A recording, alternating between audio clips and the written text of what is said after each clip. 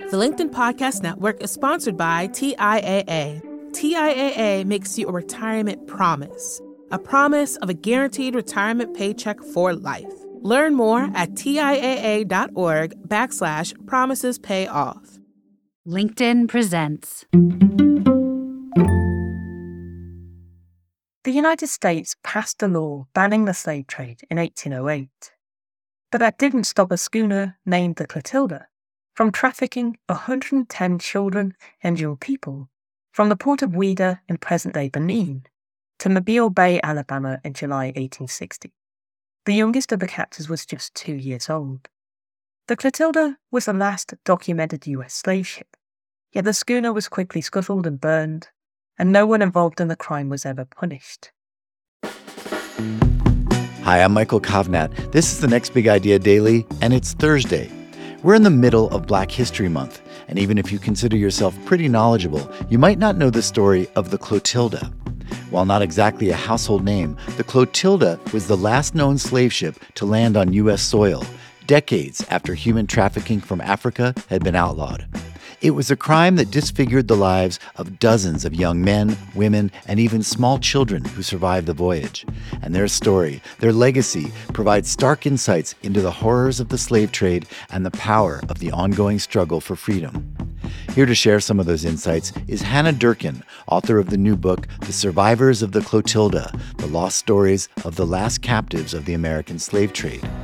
Hannah is a historian specializing in transatlantic slavery and the art and culture of the African diaspora. She's taught at Nottingham and Newcastle universities and is an advisor to the History Museum of Mobile, which is working to memorialize the Clotilda survivors. Here she is. The last U.S. slave ship sailed in 1860, and the voyage started with a bet. The United States passed a law banning the slave trade in 1808. But that didn't stop a schooner named the Clotilda from trafficking 110 children and young people from the port of Ouida in present-day Benin to Mobile Bay, Alabama in July 1860. The youngest of the captors was just 2 years old. The Clotilda was the last documented U.S. slave ship, yet the schooner was quickly scuttled and burned, and no one involved in the crime was ever punished. The survivors of the voyage, around 7 captives died at sea, were sold and separated and forced to endure 5 years of slavery in and around Mobile and the Cotton Belt of central Alabama. Once freed, they saved up money from their meagre wages, and some of them gathered annually in Montgomery in a determined effort to go home, but none of them ever succeeded in doing so. The Clotilda voyage was long rumoured to have been sparked by a bet. I found evidence that the bet actually happened while researching this book. 2 of the men who witnessed the wager were named in a handwritten note left by one of the crime's conspirators, which can be found among other archival material relating to the Clotilda at Mobile Public Library. I was able to conclusively identify one of those men, a northern businessman named Frederick Eyre, and found I could trace his movements through the Deep South in the mid-1850s, which told me exactly when the Clotilda bet took place. But the Clotilda voyage wasn't just sparked by a bet. It was also part of a larger effort to reopen the US slave trade on the eve of the Civil War. One of Frederick Eyre's 2 clients in Alabama was a man named Benjamin Rush Jones, who I discovered enslaved at least a dozen Clotilda survivors on his estate near Montgomery, together with a friend named Alexander Frederick Given, who I also identified as a Clotilda enslaver. Jones was a close associate of leading secessionist William Lowndes Yancey. All 3 men were leaders of Montgomery's first Presbyterian church, which they established just 6 months before the Clotilda bet was placed. Yancey was the so-called Prince of the Fire Eaters, a group of pro-slavery extremists who urged the South's secession from the Union as early as 1850. Yancey and other Fire Eaters campaigned noisily for the US slave trade to resume throughout much of the 1850s. In May 1858, as the Clotilda voyage was being planned, Yancey gave a 3-day-long speech, the longest of his life, in Montgomery, calling for the reopening of the US slave trade. In April 1860, as the Clotilda was sailing to the West African coast, Yancey, by now representing an organisation known euphemistically as the African Labour Supply Association, led a walkout of Southern Democrats at the Democratic National Convention because there wasn't strong enough national support to protect slavery expansion.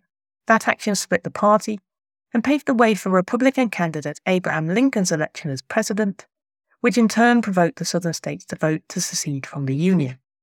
Yancey oversaw Jefferson Davis's official welcome when the new Confederate president was inaugurated in Montgomery the following month, and Rush Jones and his family were part of the horse-drawn presidential parade. By that stage, some of the Clotilda survivors were enslaved in the heart of the city. The Clotilda crime was so well hidden that most of its survivors' identities were unknown until now.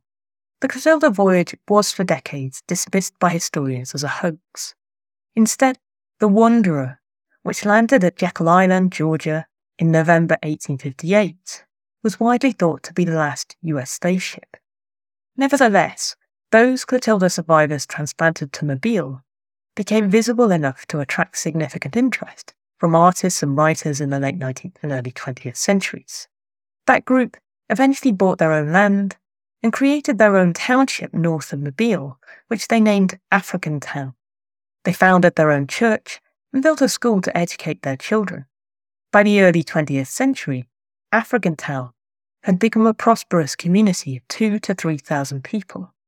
The township, now known as Africa Town, still survives, and descendants still live there. But that group of Clotilda survivors was much smaller than previously assumed. Only around a third of the survivors ended up in African Town.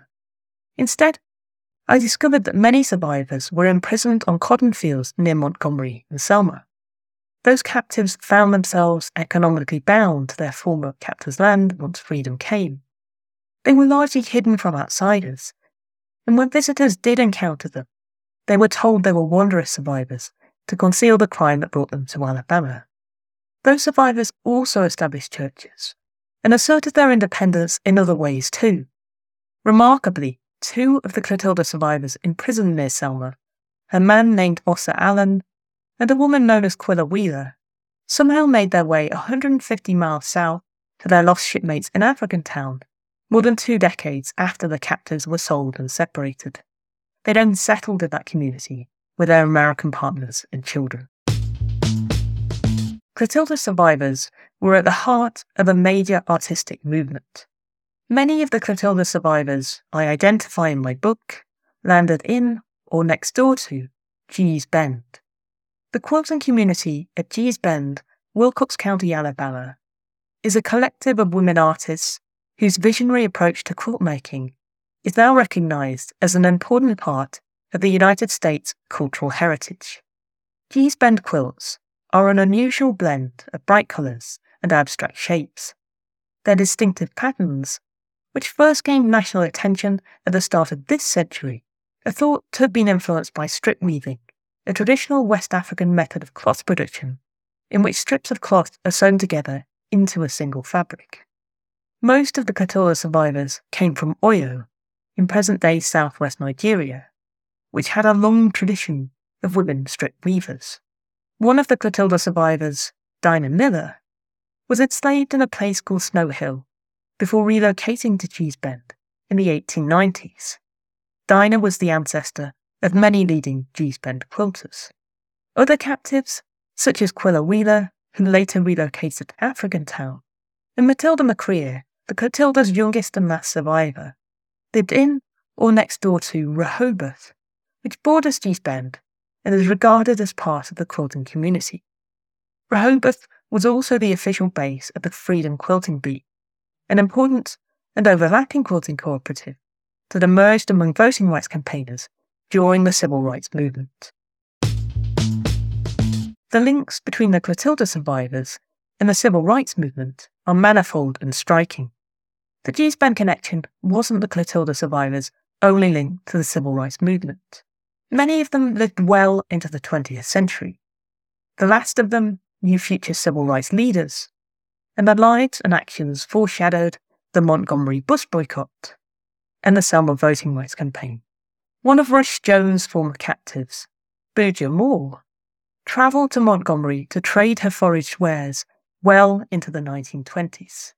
Her favourite trading spot was Dexter Avenue, where 3 decades later, Rosa Parks would be arrested for refusing to give up her seat on a bus to a white man, triggering the Montgomery bus boycott. Civil rights leader E.D. Nixon grew up alongside Booger and other former Rush Jones captives. Nixon's willingness to mount a court challenge to bus segregation using Parks as a test case led to the bus boycott, and he almost led the anti-segregation movement before Dr. Martin Luther King Jr. took over. Como, another of Rush Jones' former Clotilda captives, lived for decades directly opposite the Dexter Parsonage in Montgomery, which was the home of Dr. King when he led the bus boycotts. Radoshi was 12 years old when she was kidnapped, renamed Sally Smith, and sold as the bride of another Clotilda survivor to Selma-based enslaver Washington Montgomery Smith, a future Confederate state legislator and aide to Alabama's Confederate governor. During the final years of her life, Radoshi was a friend of future civil rights leader Amelia Boynton Robinson, who remembered her weekly encounters with the elderly woman as among her richest experiences in the 1930s. Together with her husband Samuel and 4 others, Boynton Robinson led a 30-year voting rights campaign in and around Selma. Her invitation to Dr. King to visit Selma after her husband's death culminated in the Selma to Montgomery marches and the 1965 Voting Rights Act. Radoshi's fellow Clotilda survivor and lifelong neighbour Matilda McCreer marched to Dallas County Courthouse in Selma in December 1931, the height of the Great Depression, to call for compensation for her kidnapping and enslavement. 33 years later, activists gathered at that same courthouse as part of the Selma voting rights campaign. They were met by Chair of the Board of Registrars, Victor Bethune-Atkins, who for decades had been Matilda McCreer's landlord and employer. Matilda died at the age of 81 or 82 in her daughter's house in Selma in 1940, a mile away from an Alabama river crossing that was then under construction. The Edmund Pettus Bridge would later mark the starting point of the Selma to Montgomery marches. Thank you, Hannah, for sharing that little-known but illuminating tale. You can learn more by picking up a copy of Hannah's book, The Last Survivors of the Clotilda, from your favorite bookstore. And come back tomorrow when we'll hear from the legendary writer Daniel Goleman, author of the #1 bestseller, Emotional Intelligence. He's got a new book out about how you can use your emotional intelligence to get ahead in life and in work. It's called Optimal: How to Sustain Personal and Organizational Excellence Every Day. And Daniel will join us to share some of his big ideas. I'm Michael Kovnat. See you tomorrow.